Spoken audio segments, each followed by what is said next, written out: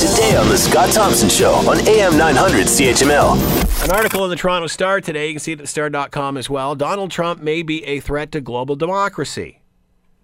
A column out of their Washington bureau by Daniel Dale. Experts warn Donald Trump may be a threat to global democracy. Is he creating such a divisiveness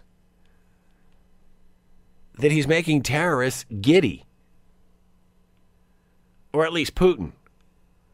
To talk more about all of this, Michael Taube is with us, former speechwriter to Stephen Harper, and he is with us now. Good afternoon, Michael. How are you today? I'm good, Scott. How are you? Good. Thanks for taking the time to join us. We greatly appreciate this. My pleasure. Do you think that there is a threat to global democracy here? Has this joke gone on too far?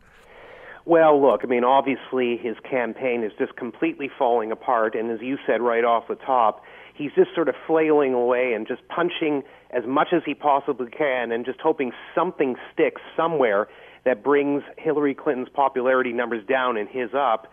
But in terms of being a threat to global democracy, I'd look at it this way. Number one, it's a little too early to tell. He's not president of the United States. He's not held a position of political power.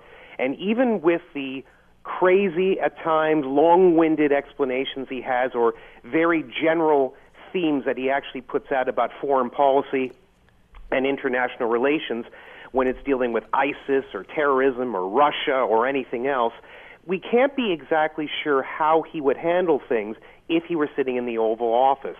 The real trick is, A, whether the American people are convinced that he should be in that office to begin with, to make those decisions, and B, if they are struggling with it, or if they just feel that he's just not worth putting in, not worth the risk, or they just dislike him for a variety of reasons, which are of the garden variety, and I think we could go on about it.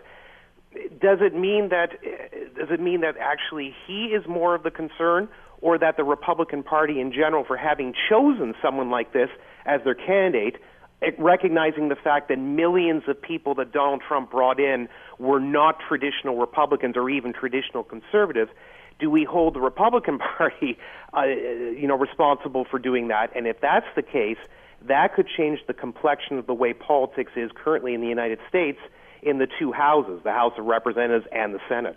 You said too early to tell. Isn't that scary enough, the fact that it's even that close? Well, sure, absolutely. No, I agree with you. Look, it's interesting that some people are still saying he could actually come out of this. I am now no longer convinced after a few weeks of this nuttiness that he actually can become president. I just don't think it's feasible.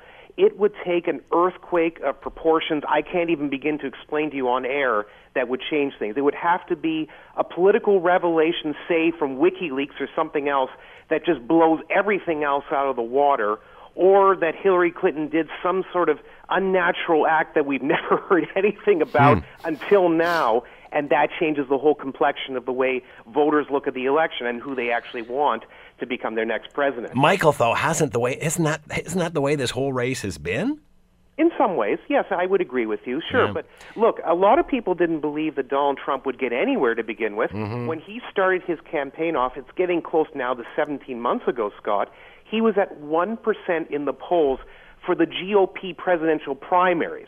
This has nothing to do with national numbers, just the primaries, the core Republican support base. That's how much he had. So he has basically taken 1% and led himself to a position where he could, although it's unlikely now, but he could become the next president of the United States.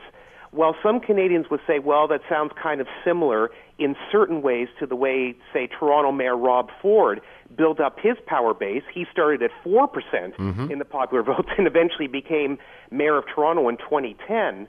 The difference really here is not even just the position of power, because obviously being the mayor of a Canadian city is very different than being the president of the United States and the leader of the free world, so to speak, but also that Donald Trump was just not a politician whatsoever. This was a man who was completely outside the realm, Scott. He had never run for politics. If he had donated money, there were just little bits and sums over the years.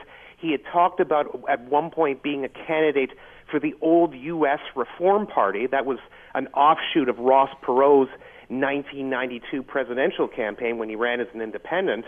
But other than that, Trump had nothing going for him except his name, which was obviously very big, and his unbelievable understanding of how the media works, both electronic media and social media. So the fact that so many Republicans, or shall we say disgruntled Americans, actually gave him a chance to get this close is extraordinary in itself, and it's actually kind of sad to watch when you think about the United States being the cradle of democracy and one of the great countries in terms of experimentations with liberty, freedom, and other principles, that it's actually come to this. And, it's really kind of sad to look at. Want to hear more? Download the podcast on iTunes or Google Play and listen to The Scott Thompson Show weekdays from noon to 3 on AM 900 CHML.